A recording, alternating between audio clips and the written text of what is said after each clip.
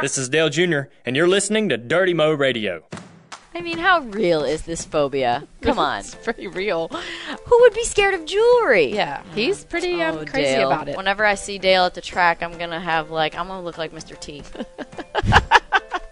You're going to wig him out. He's going to beeline the other way. We're not friends anymore. Yeah, he's beelining. Welcome to Kelley Earnhardt Miller's Fast Lane Family, presented by Wella Professionals. Salon care products that you can experience with your senses. Get high performance you can see, touch, and sense. Welcome to Fast Lane Family. Today I've got a former Junior Motorsports family member in the studio, Miss Danica Patrick, who needs no introduction. I do, but especially because we're on the radio. You need an introduction? Well, you can't see my face. And I don't think my voice is that identifiable. I'm pretty sure my listeners know who you are. I mean, it's becoming more southern as it goes. I was texting my girlfriend the other day, and I answered with, "Yes, ma'am." And then I said, well, it was just in text, but I said, "How southern do I sound?" And she goes, "Do you say y'all?" And I said, "All the time." And I said, when somebody's being silly, I say bless. Bless your heart. Maybe I say it with an extra twang on it to be funny, but I probably need some introduction for sure. You're picking up that southernness pretty quick. You haven't even lived in the South that long. Well, yeah, but my boyfriend's from Mississippi, so it's like pretty thick. The other night I said, I asked if I sounded more southern, and he said, "No, you just sound normal." Whatever that is. And I said, wink. "Well, babe, you still sound southern." And he goes, "Thank goodness. I need to get more of it back." He wants to be more southern. Yes. All right. We've officially kicked off summer, so our Wella professionals are going to remind us how to get the beach hair look that we all want this time of year. So let's get to it. Danica, you know, everybody knows that you are a race car driver and all the great things that you've done in racing. But what I want to know and what I want my listeners to learn is what gave you that racing bug as a kid? My dad raced. He raced, at that point in time when we were kids, he was racing midgets. So we would go on Sunday nights to the dirt track and watch the races. And I don't really know if we watched a lot. More than anything, we got like $20 and we would go up to the concession stand and get one of everything. You know, a snow cone, the long licorice rope, and a hot dog, and you name it. So, and then we'd get all the clay at the very bottom of the grandstands and make big clay balls with it. But yeah, my dad comes from a racing background and has raced since he was a kid. And but then it was really my sister who wanted to do it. So she wanted to be number 65, which was the car that my dad worked on at the point in time that she was thinking about racing, and because he was done racing, and I just didn't want to get left out.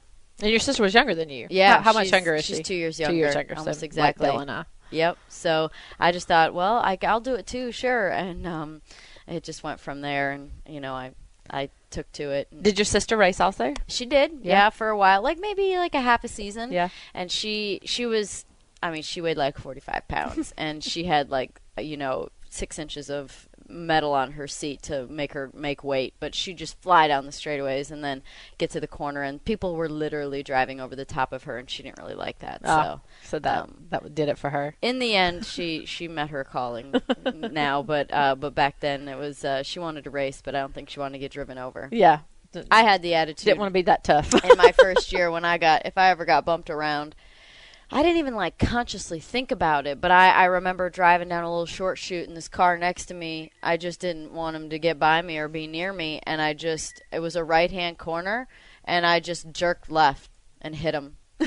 So that was my attitude as a kid. I wish I had more of that. You're just going to take them out, right? Yep, that's right. Get them out of the way. Oh, you can't do that as easily now. What Problem you're doing in NASCAR. is, you race together every single weekend. Right. They're going to remember it. Yeah, they're going to pay you back. And you're going to have bad days, and they're going to make it worse, or you're going to have good days, and they're going to make it bad. Yeah. And it's just it's fun. It's funny. I think back to the days of when it was a lot more bumping and banging, so it seemed, and it just I don't know. It just isn't.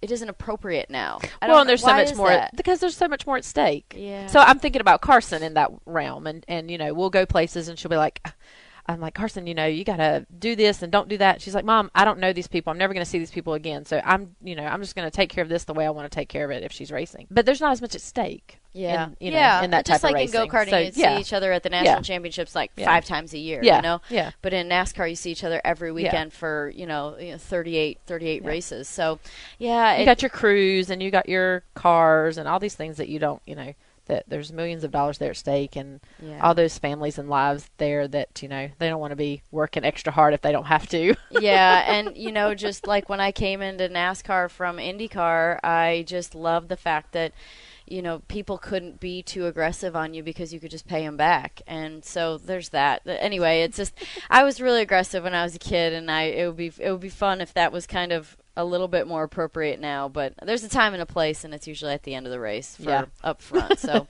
eventually I'll get there. All right, so you started in go-karts, and I did not know this about you, that you dropped out of high school, and my dad dropped out of high school too, and he never did go back and get his GED, but I was just curious to know, with the importance of talking about kids and staying in school, because I'm dealing with this with Carson, like she has no interest in school right now, and it's like she just does anything to get by. In your career, is there anything that you've come across that you're like, I probably should have, finish school, or did that matter at the time for you? Other than not being super smart. I know you're super smart, so that's not the thing. I'm like, because I don't even use any of that stuff. Like, that's the problem. That's the argument problem I have with Carson these days, is like, are we really going to talk about U.S. history, in our jobs? I think school, and then take it to the next level, college. And no, you're right. You're probably not ever going to talk about that stuff. You're never going to use the math necessarily. Not much of it. You're not really going to use much of it. But I think what it does teach you, until you figure out what you want to do, is it teaches you discipline and time management. And when you get to college, it's the next level of it, right? Because you don't have to, your parents aren't around. What if you don't go to class? It's okay, but are you going to do your schoolwork? Are you going to be ready for the tests? And so I think that school for me, it feels like that's the big thing with school, is discipline, time management, and just getting something done. And so, I do think school is really important.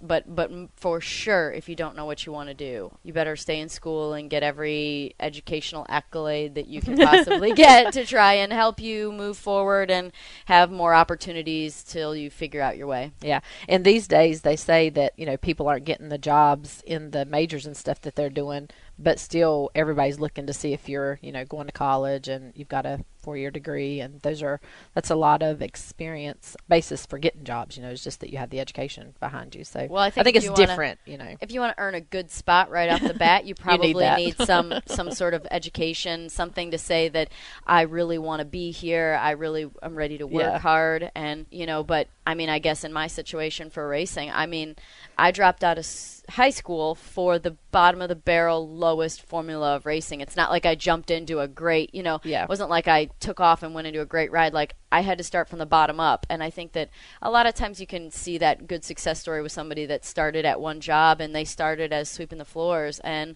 all of a sudden then they're a crew chief. You know what I mean? I started from the bottom. So that was the influence in you dropping out of school, was when you went to go to England and race. Yeah. Yep, at 16. Yeah, when I was 14, I went to Indianapolis Motor Speedway and was just there to watch practice and stuff, and always been a fan of IndyCar and the Indy 500, and my dad for sure. I think we always tend to follow what our family does, right? And so we were at Indy, and I remember just talking to this guy that was from England, and he was telling me about all the racing over there, and that I could learn more in 1 year over there than 5 years over here. And I thought, well, that sure sounds like a good idea for racing. And 2 years later, him and the company, or the family that he worked for, contacted my dad and I and asked if we would come down for a meeting again during the Indy 500 month. And we went down there. Almost didn't go. It was like pouring with rain, 4-hour drive each way. Nah, what's this really for? But we ended up going, and then that's when the opportunity to go to England came up. And so later that year, I actually probably in the summer, I went over there and tested a car, and then I went back at the end of the year for what was a winter series, which is just they changed that a lot in England. Sometimes it was one race, sometimes it was 4 races, but anyway, I went for the winter series, and then the next year went full time. So it went pretty fast when it happened, but taking that chance and knowing what I wanted to do, and going back to the school thing, I always wanted to be a race car driver, and then when I left school, I went, okay, now I have to be a race car driver. For real. Like, I've really taken the leap here. So but it all worked out. So you went to England, and I was thinking you answered the question of what your parents' role in that. So they were along in the discussions and the decisions of doing that. My parents really just had the perspective that it was going to be a lot more sad if I didn't have the opportunity. I mean, I think they cried. I think my mom probably cried herself to sleep most nights, but I'm sure my dad did too, because he's actually quite the softie. So I know it was hard for them, but it's why I am where I am today. Yeah, that'd be an interesting perspective to talk to parents today of some of these young racers that are coming through, because the kids at Carson's school that race, Todd Gilliland, and there's a few others, their moms are like, well, they've got to have a certain grade for school and go through school. But if given the opportunity to do something like that, it'd be interesting to see what their perspective is. Yeah, for sure. Because that balance today is like they're trying to balance it all instead of making that leap to I think we all have to be so much more today. I think this day and age, we all have to be able to be and do everything, and it's really hard. Yeah, it is. All right, so I'm going to jump over, I don't want to talk about the same things that you always get to talk about, so I'm going to jump over to NASCAR. First off, will you talk more about your decision to move from Indy to NASCAR? Yeah, well, I had always been a little bit curious. I can remember back in the early years even of IndyCar, and the race would come to Phoenix at the end of the year, and IndyCar season was over with, and go down to the track. And I remember joking around and putting a foot in a car like I was going to hop in, and photographers were there, and it was funny. And, but what was I thought cool about all that was that people really seemed to receive me well, and it wasn't like I was being blown off, and they were like, no, really, that'd be really cool if she came here and did that. And so I think that was way back like in 2006. So, fast forward, quite a few years later was when it really happened. And thank you, because you were a part of that, of being able to make that happen, and be able to drive for you and Dale and really get going in NASCAR. But it was, I felt like I had kind of stopped loving the direction that IndyCar had gone, at least with the schedule. I really figured out that I really loved oval racing, which I had never done anything of, because I raced road course go-kart stuff, and then in England it was all road courses. And I remember being over in England, and there was an oval built. I think it's called Rockingham, and I remember saying, well, hell's frozen over when there's an oval in England. So I thought NASCAR's going to make it, and it sure did. I really felt like I really loved oval racing, and it went from being all ovals and 3 road courses when I first started in IndyCar, and then it got to majority road courses. And I don't know, I didn't do quite as well. I mean, actually my finishes were probably just as good, but like qualifying was a struggle, and I don't know, it just wasn't as happy, and it wasn't as fun. And road courses are very much about racing against yourself, I feel like, and ovals are more about racing against everyone else.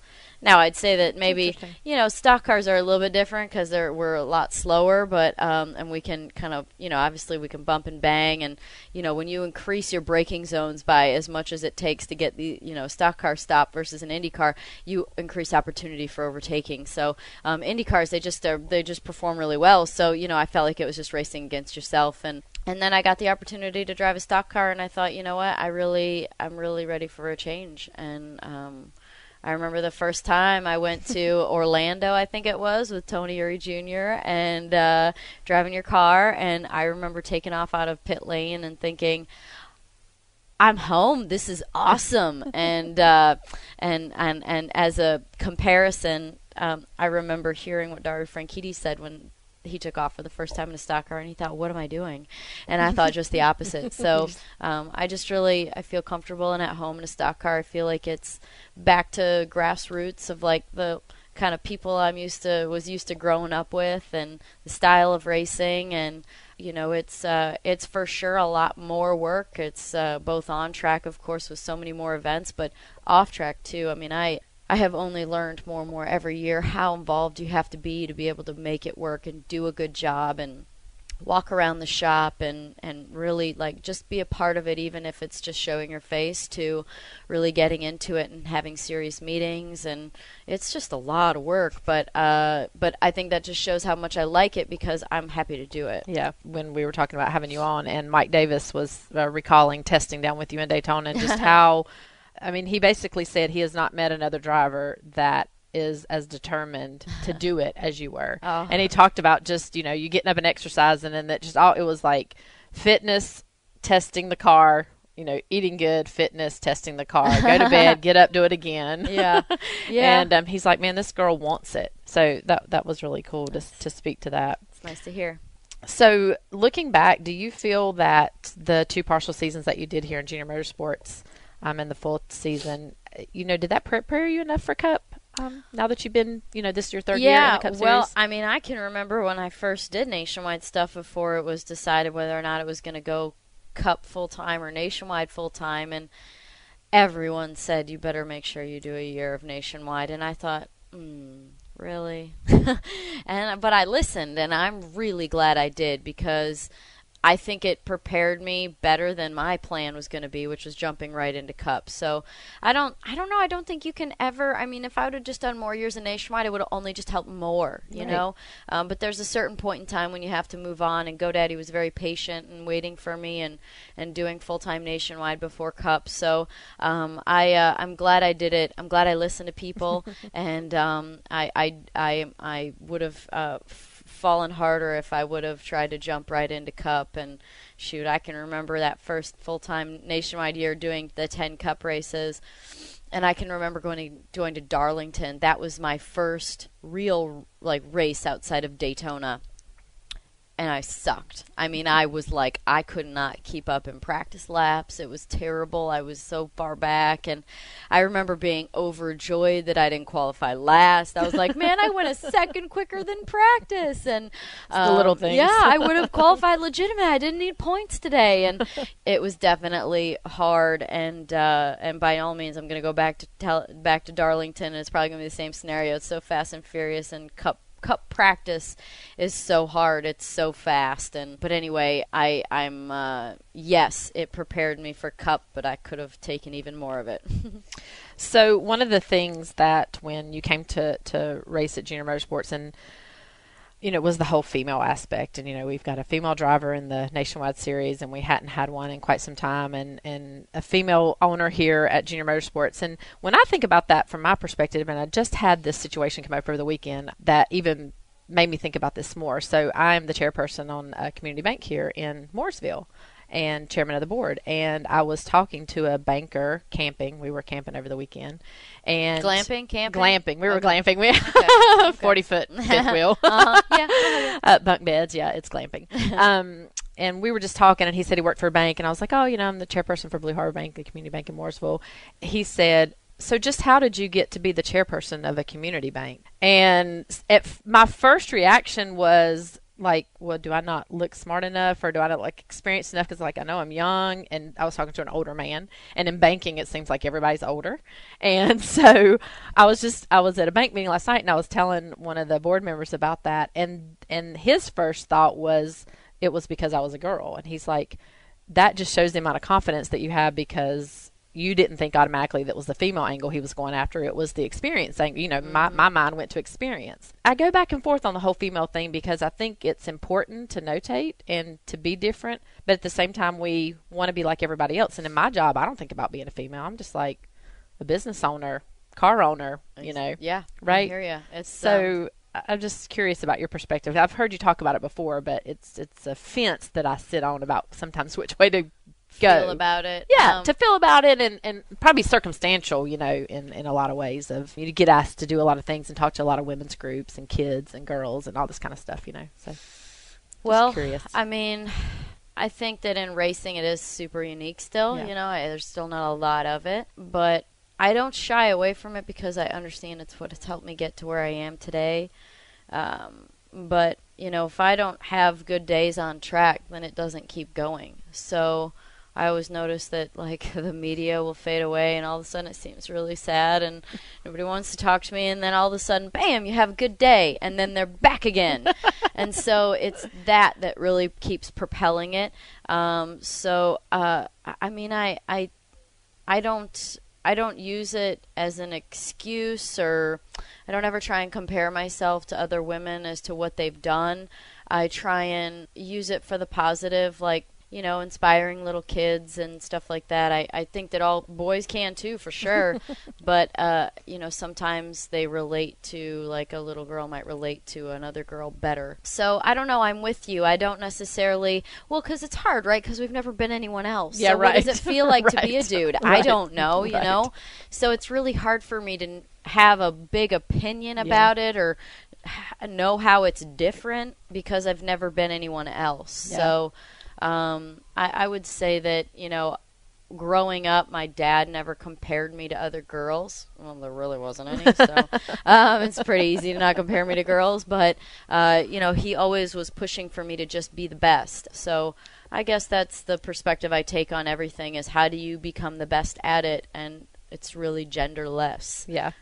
So we tend to set our own, I feel like we tend to set our own expectation levels sometimes for what we are looking for or hope for when they can be even bigger and better. Yeah. Why not more? Why not be the best?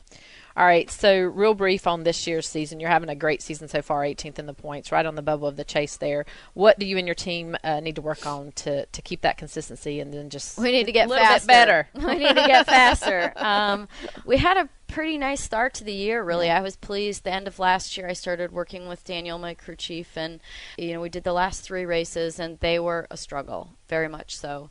And then we started the season off, and things were, I always feel like if you can, like in Cup, if you can get in the top 20 in practice, then you get a little bit better, and all of a sudden you're 12th. You know what I mean? It's just so tight. And then you just start working towards that being consistent, and all of a sudden you are a little bit better than that, and then you're like one of the quickest cars. So it's so much more attainable from there. But we started off the year kind of like that, where there was a lot of hope, and we just need to get a little bit better here and there. We just got to make that one really good change in practice. Just one of them, like just take one step forward that doesn't hurt us somewhere else on the track, and then we're in the ballpark, and work on qualifying just a little bit. And in the race, we start off really well, and there were a lot of times we'd be in the top 10 or 15, and then all of a sudden, we'd make a change and we'd go backwards and shoot, we'd lose a lap, maybe we'd get it back, and so we kind of lost our way in the race. And that's how our season started, was like within reach, needing to figure out what I was saying, me needing to be good communicator with him and having more conversations so that he could understand what I was wanting more.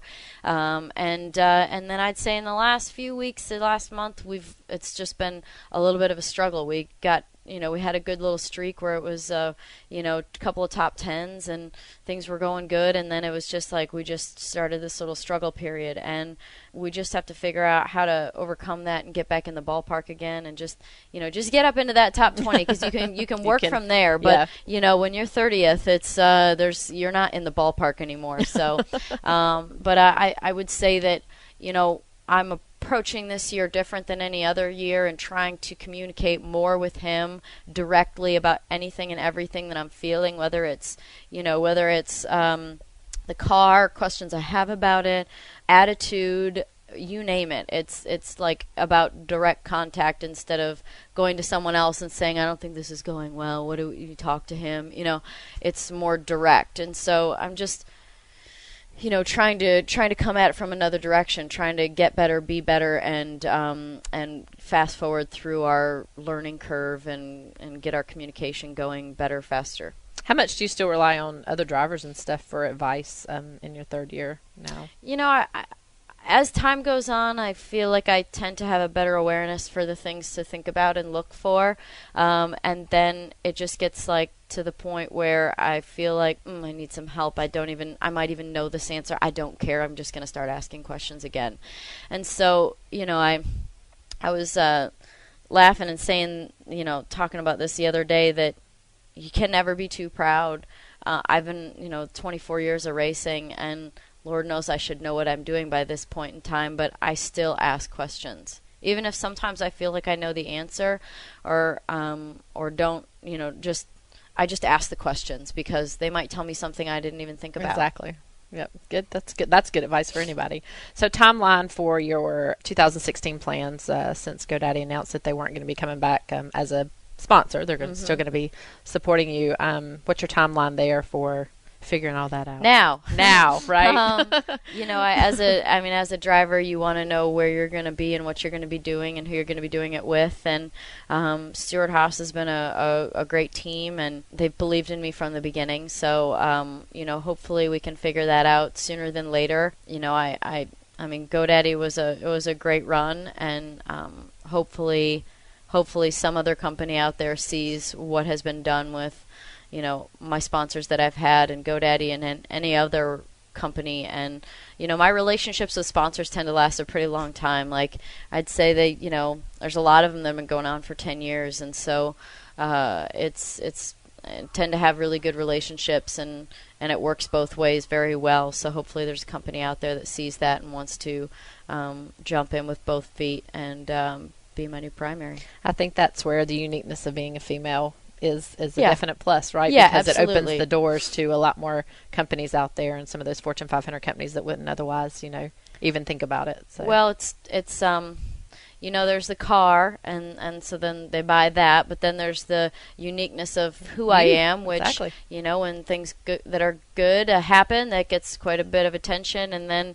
then there's the marketing where, my brand is becoming more well-known every year, and so it's about being able to deliver all those things. So, and most importantly for a company, it's about ROI. If they can't figure out a way to create that, then it doesn't continue. So, and I've had a few of those sponsors that tend to not invest enough in the relationship to use my platform and use me. And I am a tool, but it goes beyond that and goes into marketing and advertising. And I guess in general, the racing tends to be the bonus, right? Yeah, they get on the car and then they do their marketing, and then the good days on track are like the bonus that are intangibles that you can't ever count on.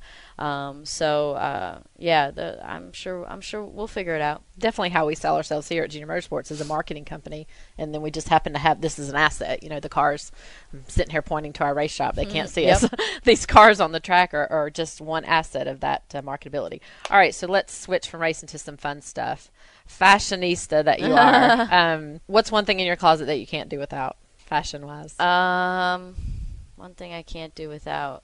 I have jeans, a lot of jeans, and I love colored jeans, actually. A lot of, if you just have a T-shirt and you just Colored throw jeans. a pair of jeans on with it, if they have color, if they're red or blue or, something different, then it tends to make the whole outfit. So you don't, I suppose colored jeans. Have to spend too much time putting it all together. My go-to is my Invisibelt. Do you have one of those clear Invisibelts from Lavender? No. So it's just this little clear belt, and it is adjustable, and it just clips in the front. Because I have the hip thigh is not proportionate to my waist. I have a really small waist compared to that. So all of my pants are too big, so I have to wear a belt almost every day. Girl, I don't have that problem. My waist is the disproportionate one. I'm like, if it fits my butt and my legs, it's usually pretty tight on my waist. I'm a cylinder. So that's funny because, everybody thinks, well, the smaller you are, it just must be so easy to shop and find clothes. But it does not matter your body type. Everybody has an issue of something that doesn't work, right? I had to learn how to sew so that I can hem my jeans. Yeah, I want to talk about sewing. So is that why you learned how to sew? Yeah, it actually is. I get sick of, I'm curious anyway. I'd say that I'm fairly artsy. And so, sewing is one of those things. And I've made shirts and different things, and but hemming jeans is a super clutch thing when you're short. Yes. I had that issue with Carson. I bought a sewing machine when she was about 18 months old. I never learned to operate it, but we would always have to buy, I would have to 4 inches off of her jeans at 18 months old. She was just a shorty, so she still has that issue today. We can never find the jeans. We have to always hem them. So she's got that issue too. She's into sewing. So maybe really? She's not sewing her own jeans though, but she sewed me the cutest iPad cover out of fabric that I could put my iPad in for Mother's Day. So jeans are super easy. Yeah. You just send her on over and we'll have a jeans hemming session. Well, I know she'd love to come sew with you, that's for sure. So do you shop online or do you get to shop? I like to shop in person. In person. Yep. The only stuff I get online is the stuff I can't get in person. Yeah. So but I love to touch it and try it on and look at it, and I don't know, it's things look different in person than they do, and I just like to shop. So when you go shop on, like for me, I feel like shopping online, if that's all you did, means that you don't like to go shopping. I like to shop. I just never have time to go in the stores without that's part three of it too. Rugrats behind me. That's also part of it. And that's hard. Shopping online can be fun because it's like, oh my God, I just bought all that. That just happened. You know, you're like, click, click, basket, basket, go. Yes. Then your basket's like, oh, you've got 12 items in your basket. You're like, what? Oh, well. This could be a problem. You got one in every color. All right. You recently did Catwalk and for I Cause. hate waiting for it, too. You hate waiting. I want it You now. like get the next day shipping if you. When somebody's like, I can order that for you, I'm like, I'm an instant gratification shopper. If you don't have this right now, then I'm not going to get it. I'm not getting it. Okay, sorry. Is there anything you can wait on? No. I'm pretty impatient. Yeah. Yeah. All right, so Catwalk for a Cause, you recently walked in. That was awesome to combine your love of fashion and then a good cause there. Your little girl, all the little kids seemed shy. They were pretty shy. Once they got out on the runway. Part of it is, well, they've probably never done something like Yeah. that before. Yeah. Another part of it is that we just meet them right then. You Yeah. know, we meet them. I mean, we meet the little kids probably, you know, maybe a half an hour to an hour before we walk down the runway. So not that much time. I mean, you have to be a pretty outgoing kid to, you know, feel comfortable with a stranger. So, but it was, we had enough time to kind of come up with a couple little cute things to do on the runway with our little pose at the end of the runway, and our little, like, you know, look over our shoulder halfway back down the runway. So it was fun, but she's a little bit shy. Have you done any real runway work? Well, given my 5 foot one, why are you laughing? 5'1.5" stature. Well, two things. You can put on shoes to accommodate that. Yeah, I did walk down a runway for. This was a really long time ago. It was for. It was during Fashion Week in New York. It was where everyone wears it was called like the red dress. It was I think it was for maybe it's a Heart Association. Association. Yep. Yeah. And so I did walk down a runway in a red dress for that. And then I remember having to learn how to like catwalk walk for GoDaddy for a Super Bowl commercial one time, and it was with the Pussycat Dolls, and I think Robin Anton was trying to teach me how to do it. She was like started that, and I sucked. I just couldn't get it down. And I thought, surely I should be able to just strut, right? No, it's not that easy. I mean, these runway models, you got to give it to them. They can do it. Yeah, it's not quite as easy as what it looks like. No.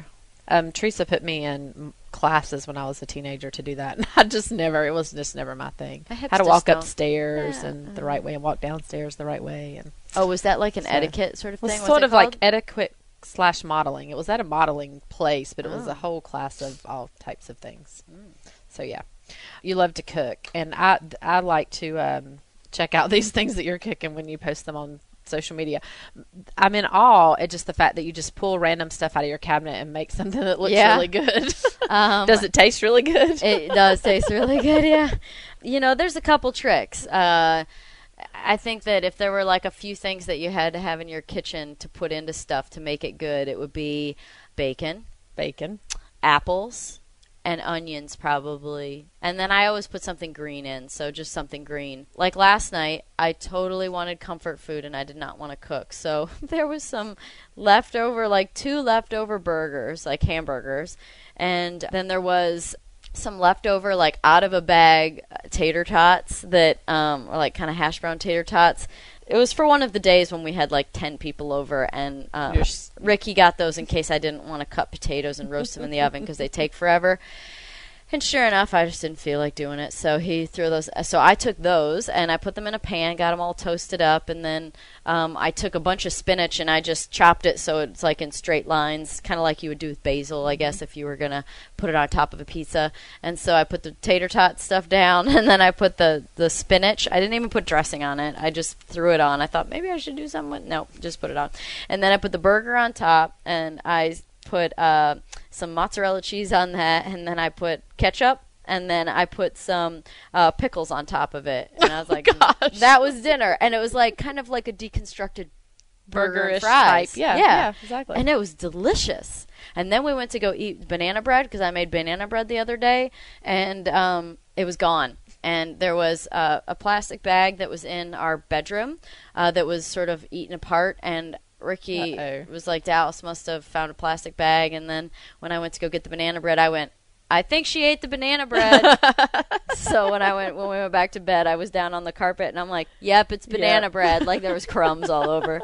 So she had 3 pieces of banana bread, that little Chubbs.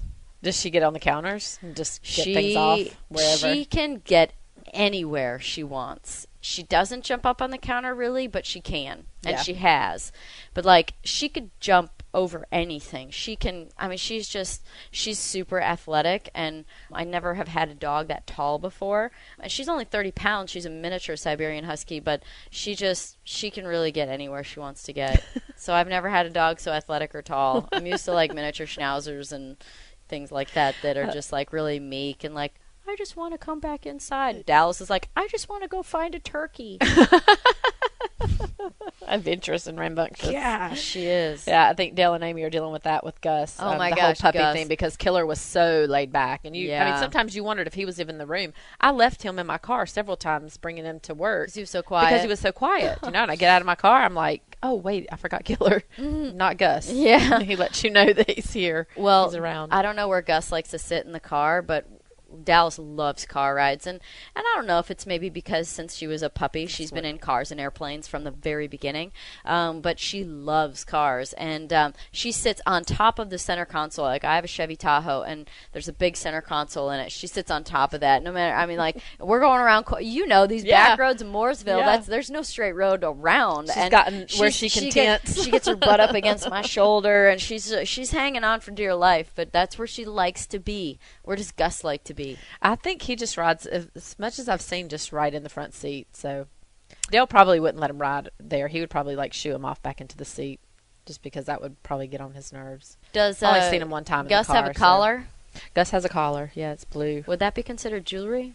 Well, funny you ask, because I said to Amy, when they first got him, I was like, are y'all going to get him a name tag? Because I remember Killer running out of the racetrack several times. And she said, yeah, I'm waiting on one that rivets onto the collar so that it doesn't dangle like jewelry. So he has a metal nameplate that rivets to his collar. I mean, how real is this phobia? Come on. It's pretty real. I think we were talking about that at dinner after the catwalk. It's not my fault. I remember nothing about running after him with torturing him with jewelry. I don't even think I had jewelry then. Who would be scared of jewelry? Yeah. I mean, unless it had like spikes on it and you were using it for like physical like pain torture. Yeah.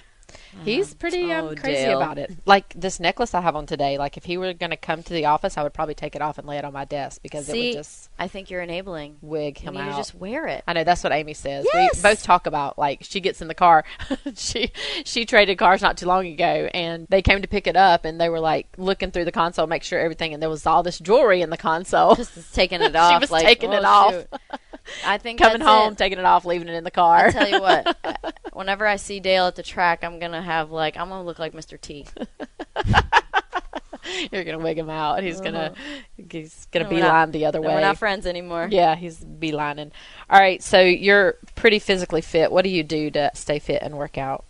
Bicep curl. What's your favorite things? Bicep curl. Bicep curls. Food. No.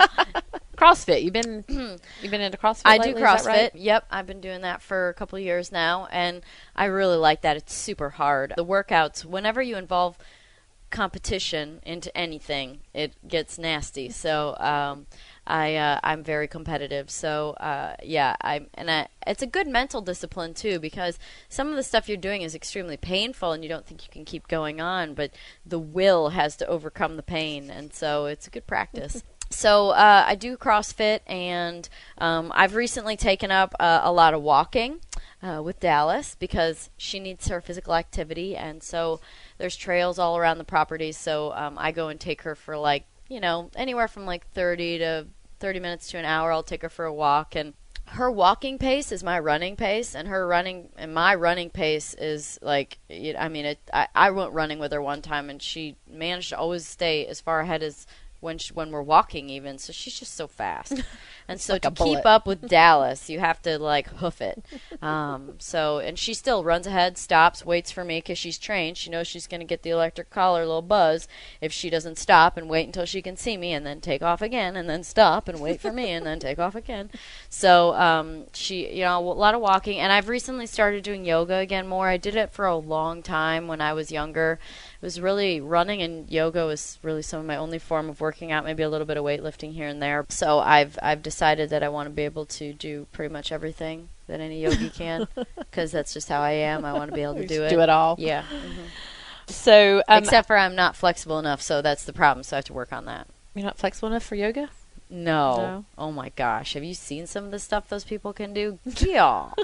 There's stuff I've never work out to seen that. before until like now in this day and age of social media. Like you would have had to have gone to the most elite class that you To could see, possibly find. right. Probably only find them in like New York and LA and like downtown like big cities where it's, some of the better teachers maybe are. So it's some of the stuff is really hard. Like the fact that they can just handstands, purely just balancing and handstand.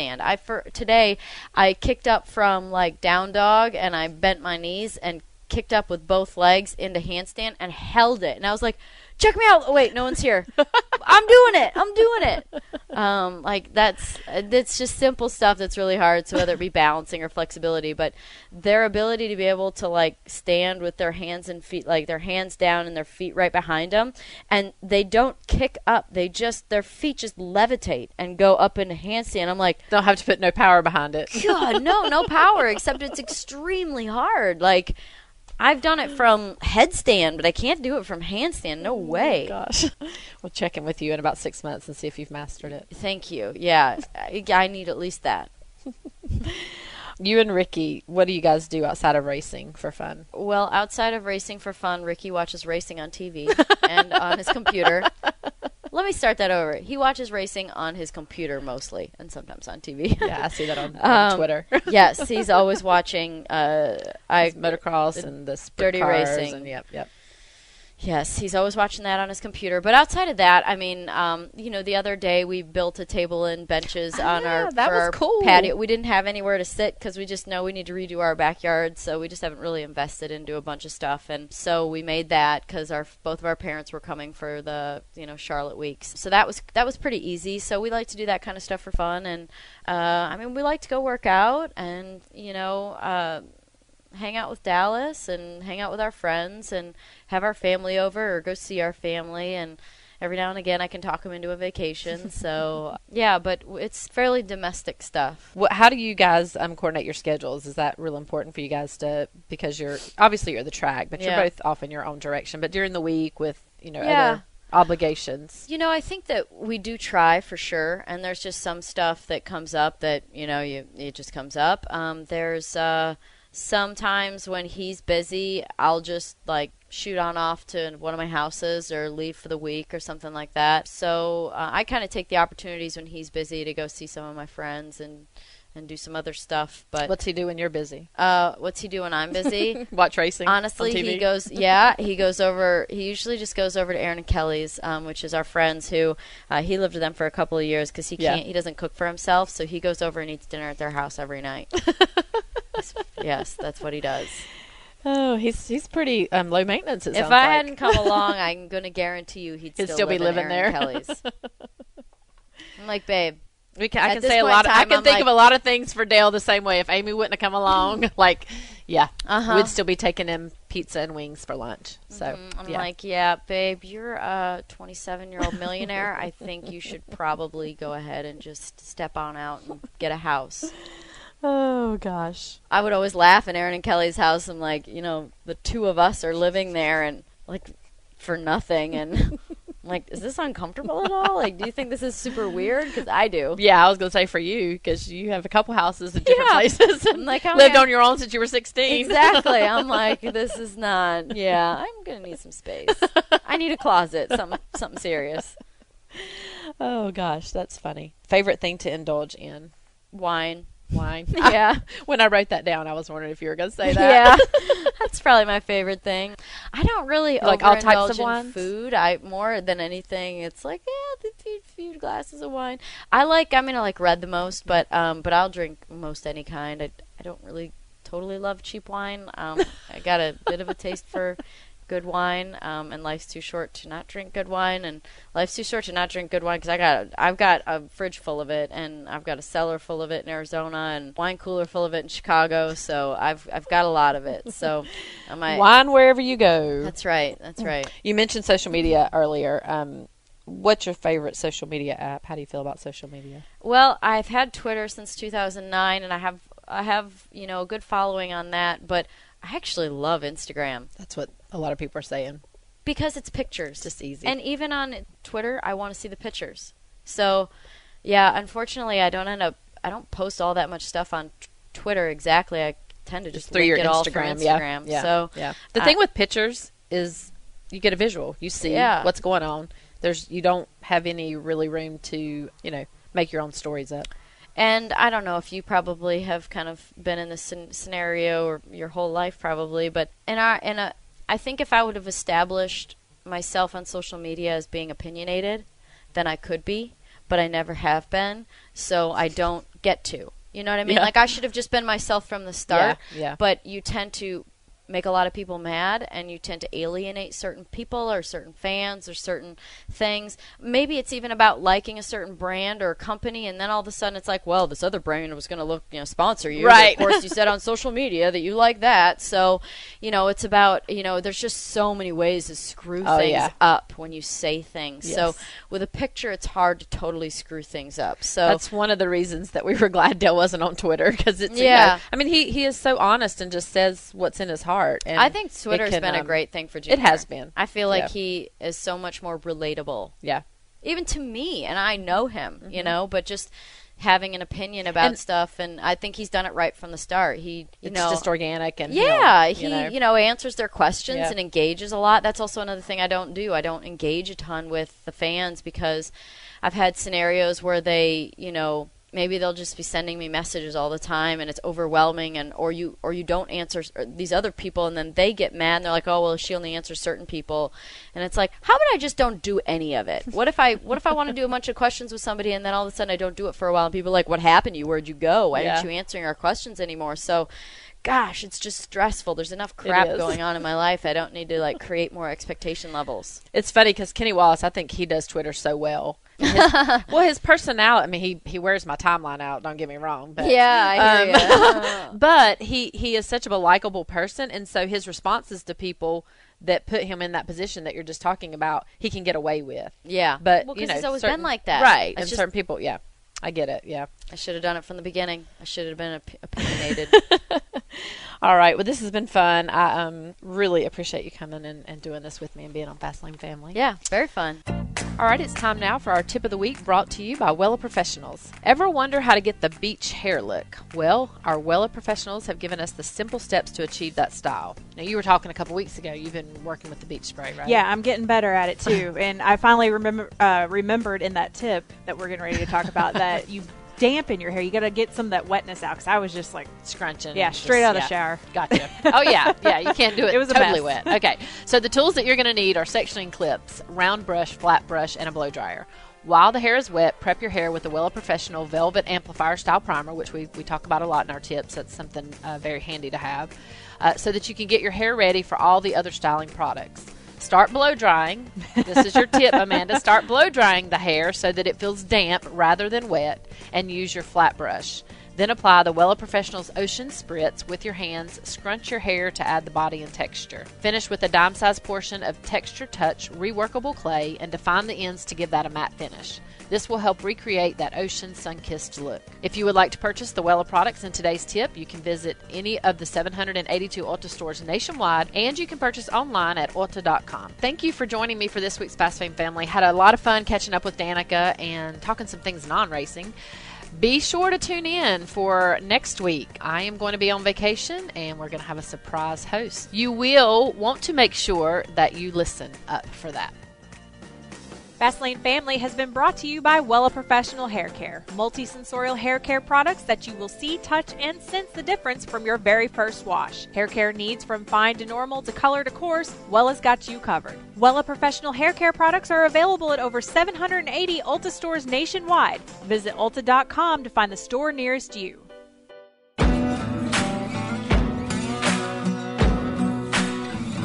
Thanks for listening to Dirty Mo Radio.